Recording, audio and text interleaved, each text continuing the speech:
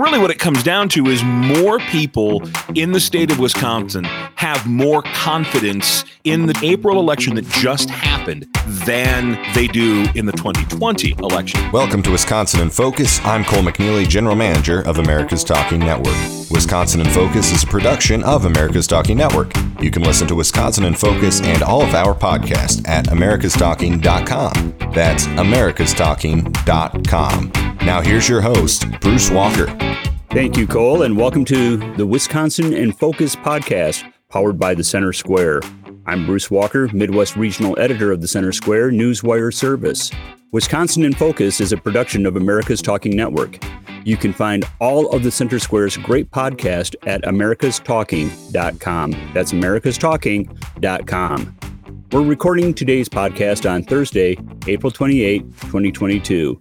Joining me today, as he does every week, is Wisconsin correspondent Ben Yount. How you doing today, Ben?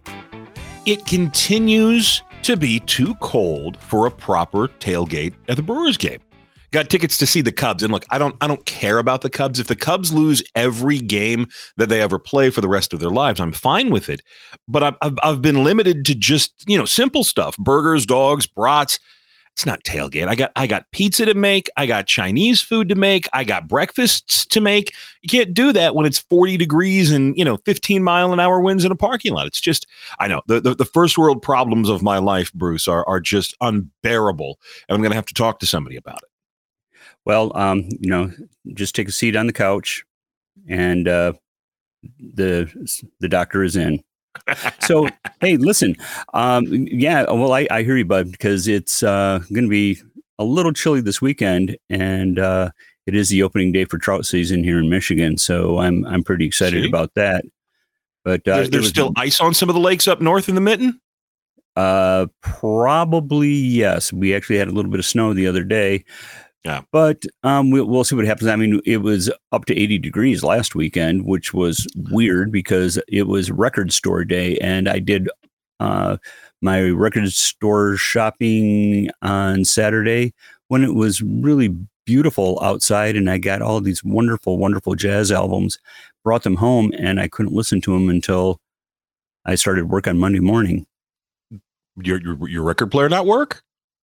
Well, no, it was so nice. I had to be outside. So, I see. Yeah. I see. Yeah. Well, next time you go for record store day next week or next year, pick me up some Wham. I hear they're great.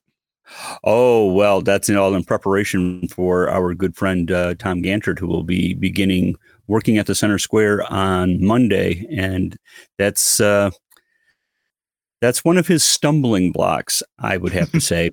Although he would most vociferously disagree.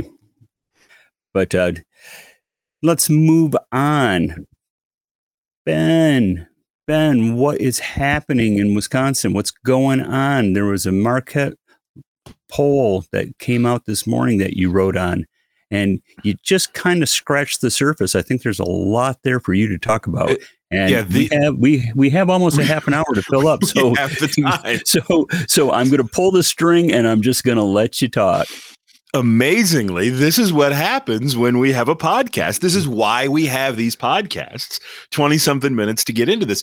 Yeah, the Marquette Law School poll is the gold standard of polls here in Wisconsin. And they ask about everything, particularly during campaign years. A lot of it is, where do you think on this candidate? Where do you think on that race? But they always get to the issues as well. Right track, wrong track for the state of Wisconsin: crime, inflation, school choice. They for some reason asked about same-sex marriage in this poll, which amazes me because 72% of people in the state of Wisconsin favor it. So I don't know where the controversy is on that. But yeah, the Marquette Law School poll is the better snapshot into where people in the state of Wisconsin are when it comes to all manners of things. And it is exhaustive. It's got 4 or 5 stories all rolled into one. And we wrote about the confidence in elections here in Wisconsin because that has been one of the major themes. We'll get to the Democratic race for Senate, the Republican race for governor, and what should really worry Tony Evers coming up here in a minute. But the story we put up on the Center Square this morning, this Thursday morning that we're taping, looks at whether or not people in the state actually trust their election. And this was the sort of intro paragraph. I love these pollsters. Charles Franklin and his guy do great job. Oh, they're phenomenal at the pollsters, but they're a little clunky when they write. It's that sort of academic language, but the confidence in election accuracy portion of the poll begins with this. Doubt about the accuracy of the 2020 election results has been a major issue for Republicans since former President Donald Trump questioned the outcome after that election in Wisconsin. In Wisconsin, about 2/3 of Republicans have expressed little or no confidence in that election result. The April 2022 elections provide an opportunity to measure election confidence outside of the 2020 presidential race. Again, that's not how I would have written it, but these guys are pollsters, not necessarily writers. And really what it comes down to is more people in the state of Wisconsin have more confidence in the 2022 election, the April election that just happened, than they do in the 2020 election. I mean, we're talking 76% of Democrats are either very confident. Sorry, Republicans. 76% of Republicans are either very confident or somewhat confident. It's 96% of Democrats who are very confident or somewhat confident. Now, that's not surprising. The April elections here in Wisconsin were for local races, school board, mayor, town council, some judges. And while there have been a couple of ballot harvesting complaints, there have not been the sort of big mega issues that dominated the 2020 election. Now, what it really means is 21% of Republicans don't have confidence in one way, shape, or form in the 2022 election, and just 3% of Democrats. If you look at where they were in the 2020 election, you've got 62% of Republicans who don't have confidence in that election. Now, 6% of Democrats do. And I know that people love to have to do the math in their head as we're rolling through these podcasts, but you still have a good chunk of voters. I mean, what is it? 38% of independents in the state say that they don't trust the 2020 election either. So you've got anywhere from a third to more than a half, almost 2/3 of voters who say, yeah, I have zero faith in what happened back in November of 2020, but I do have faith in what happened in April of 2022.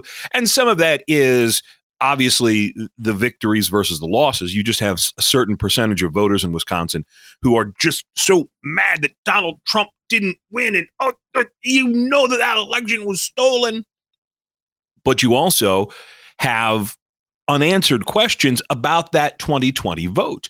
We're talking the Zuckerbucks. We're talking massive mail-in voting. We're talking what happened in the nursing homes. I mean, this is the entirety of the Gableman investigation. And so while people trust elections in general, they don't trust that election. And because Charles Franklin and his team over at Marquette Law School are really, really good, they then dovetailed that question into the Gableman investigation. And the numbers here are a little surprising, but not because of their partisan bent. That if you ask voters, do you approve or disapprove of the Gableman election investigation, just 13% of voters, all voters in the state, give it a thumbs up. Not even 30% of voters disapprove, give it a thumbs down. The vast majority, 57% say they haven't heard enough. And even when you get into the Republican Democrat split, as expected, 5 times as many Republicans support the investigation as do Democrats, but it's still only 20% of Republicans support this investigation. 64%, the red meat for the meat eaters crowd, the type of people who turn out at the Iowa County Republican chicken dinner or the Buffalo County Lincoln Day spaghetti lunch, most of those people, 64% according to the poll, haven't heard enough about the Gableman investigation. So, Bruce, despite our efforts to talk about it every week and write about it every week, you've still got over half of the people in the state of Wisconsin who have no idea what this thing is. And this is what it was: confirmation bias. This is being in the bubble. This is something that we who write about politics, we who talk about politics, have to remind ourselves of, that while this is very real for us and we're going inning by inning, pitch by pitch on this, there are an awful lot of people who don't even know about the final score. They haven't been paying attention up until this point. And, when you get these kinds of numbers, almost 2/3 of Republicans say they haven't heard enough about the Gableman investigation. That's a telling number. And that, it indicates that if there is a messaging war going on, if there is an attempt by the former Supreme Court, the special investigator, to message this investigation, they haven't done a very good job. Well, and despite all that, they re-upped, they extended Gableman's investigation. Yeah. And this is more of an open-ended probe. The reasons that the Gableman investigation is getting another extension is not so much to continue to bash the head against the brick wall of reluctance and avoidance by the Democratic mayors of the Zuckerberg 5 cities of the Wisconsin Elections Commission. Assembly Speaker Voss said earlier this week that, look, we've got to settle these questions about subpoena power. We've got to settle these questions about just what the legislature can do. And this is one of the things that I love as a state capitol correspondent for years and years and years. And somebody who really truly believes in the people's house, the legislature, as a co-equal branch. I enjoy watching lawmakers stand up and say, no, we're not going to stop this. We're not just going to press pause until we are certain that the legislature can assert its own power. Because, as Schoolhouse Rocks taught me in Three Ring Circus, we have three branches of the government and they are equal.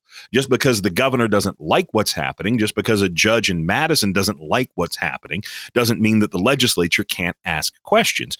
And so this phase, if you will, this continuation of the Gableman investigation is focused squarely on those questions, the legal questions a judge in Madison, a judge in Waukesha have yet to rule, and that's why this is continuing on. So there's no real new investigation that is going to happen out of the Gableman probe. It's more just we're not going to shut it down, because if we shut it down, then that may end the lawsuits, the court filings, the battle over this, and Voss and other lawmakers don't want to see that happen. In fact, as we get ready for one of my other jobs, the question I'm going to ask tomorrow is, for crystal ball predictions about the Gableman investigation, because I think that this is far from over. I think that once you settle out the questions of legislative subpoena power, then you have the questions of, are you going to force these mayors, these election officials, to hand over their documents? Are you going to force these mayors, these election officials, to sit down and testify? Look, John Durham, on the national level, John Durham is still investigating what happened with the Crossfire Hurricane, the alleged Russian collusion between the Trump campaign that has turned out to be a debacle for Hillary Clinton. That was happening back in 2016. Here we are in 2022, and we're just sort of getting to the meat of that investigation. I firmly expect that we're not going to know just what happened in 2020 until well after the 2024 election. Just sort of the way that it has taken this long to get this far, and what's going to happen after this. I don't see this ending anytime soon. Well, I guess it's a good thing Oliver Stone and Jim Garrison aren't involved in this, because we'd be subjected to a 3.5-hour epic with Kevin Costner. So as long as we're talking about the Marquette University Law School poll, they touched on another subject, and that was 58% of Wisconsin voters support allowing all students statewide to use publicly funded vouchers to attend private or religious schools if they wish to do so. That seems like it's an incredible jump. I mean, we're talking about Milton Friedman talked about vouchers back in the 1970s, and they've been roundly dismissed. but 58% of the Wisconsin voters are actually in support of this. Yeah. And this is, school choice is an issue that started in Wisconsin in many ways. We were the first to push forward with a choice of voucher program. And because of the coronavirus, Wisconsin continues to be not at the forefront of school choice, but it is certainly a state where school choice is much more of a possibility here in Wisconsin than, say, in Illinois. Because of the power of teachers unions in Illinois and because of the success of Act 10. But yeah, you take a look at this. As well as your current governor. Yeah, well, the governor of the state right now, Tony Evers, opposes school choice in every form, and if he could kill the choice programs, he absolutely would. But you take a look at that 58% of families who support the idea of school choice for everybody. Schools statewide without family income limits is one of the things, because right now you've got school choice mainly for students from lower income neighborhoods, and that's great. Those are the kids who need to get out. My children in Brookfield Public Schools are having a much different educational reality than kids in Milwaukee Public Schools, where in some schools you're looking at single-digit percentages of kids who can read or write at grade level. But you got to keep in mind that 58% of voters here in Wisconsin who support the idea of universal school choice, you also have 63% of parents who are happy with their public schools. And the key part about that is their public schools, because a lot of people love their public schools. I like my schools. I also support the idea of allowing kids in bad schools to get out. I support the idea of allowing somebody else's kid to leave their school. The question that the poll didn't ask, which our friends in the teachers unions love to throw up, is, well, you just wait till you see what happens when those kids want to go to your schools. Then we'll see how much you support school choice. But it is interesting that while about 2/3 of parents, voters in the state, say they're happy with their schools, a slightly smaller, just under 60%, say they support the idea of allowing parents to move their kids. And it's not really surprising when you take a look at the other question that you saw percolate in this new Marquette Law School poll. They asked whether or not parents should have influence over public school curriculum.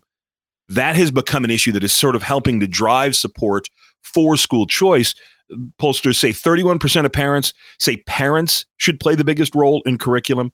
35% say teachers, 18% school boards, 7% superintendents and principals, and just 4% say the state legislature should set curriculum. I know these people in the state legislature. I've covered these people in the state legislature. They should not be setting curriculum. They're okay. They're okay with drafting, new limits on speeding, but as far as to what the chemistry standards should be. But as you see this split, a third of parents want to be in charge of their kids' education. A third of parents, roughly, want teachers to do it. And as that gap grows, as that passion grows, because there's one thing that polls don't measure is passion, you will see more people support the idea of school choice. Even if they like their schools, they may want their kids out because they don't want to have to deal with the lessons of race or LGBTQ issues. It was just last week that we had the state superintendent of schools double down on these kinds of lessons and say, look, schools should be safe places for kids. And if you stand in the way, you're a bully and you're putting people's lives in danger. In her op-ed that was 570 something words, she never used the word parent or parents once. So this question about who drives curriculum is also going to help drive the question about school vouchers and school choice in the state. Well, that seems to me to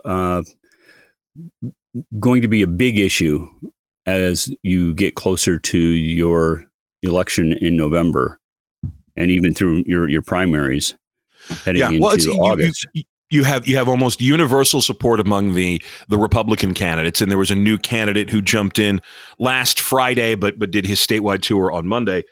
Tim Michels, he's saying the right things that other Republicans are saying. So, the three front runners, I guess, Tim Michels, former Lieutenant Governor Rebecca Clayfish, and candidate Kevin Nicholson. I almost always forget his first name. Sorry, Kevin. Kevin Nicholson all say they support school choice, all say they support an expansion of vouchers. They all say they support the Parents' Bill of Rights, which would let mom and dad have more say over the curriculum that Tony Evers vetoed. So yeah, education is going to be one of those issues. It's going to come down to inflation, crime, and education here in the state. As much as people are waiting and watching for Governor Evers' climate policy, when you take a look at where voters are, it's crime, it's inflation, and it's education here in the state.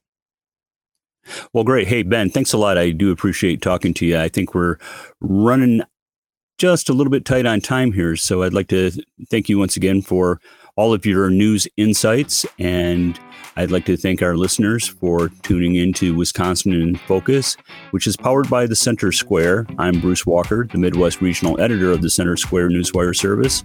You can find all of Ben's stories at thecentersquare.com. That's thecentersquare.com. And you can find all the Center Square's great podcast at americastalking.com. Again, I'm Bruce Walker for Wisconsin in Focus. Ben and I will be back to talk to you next week.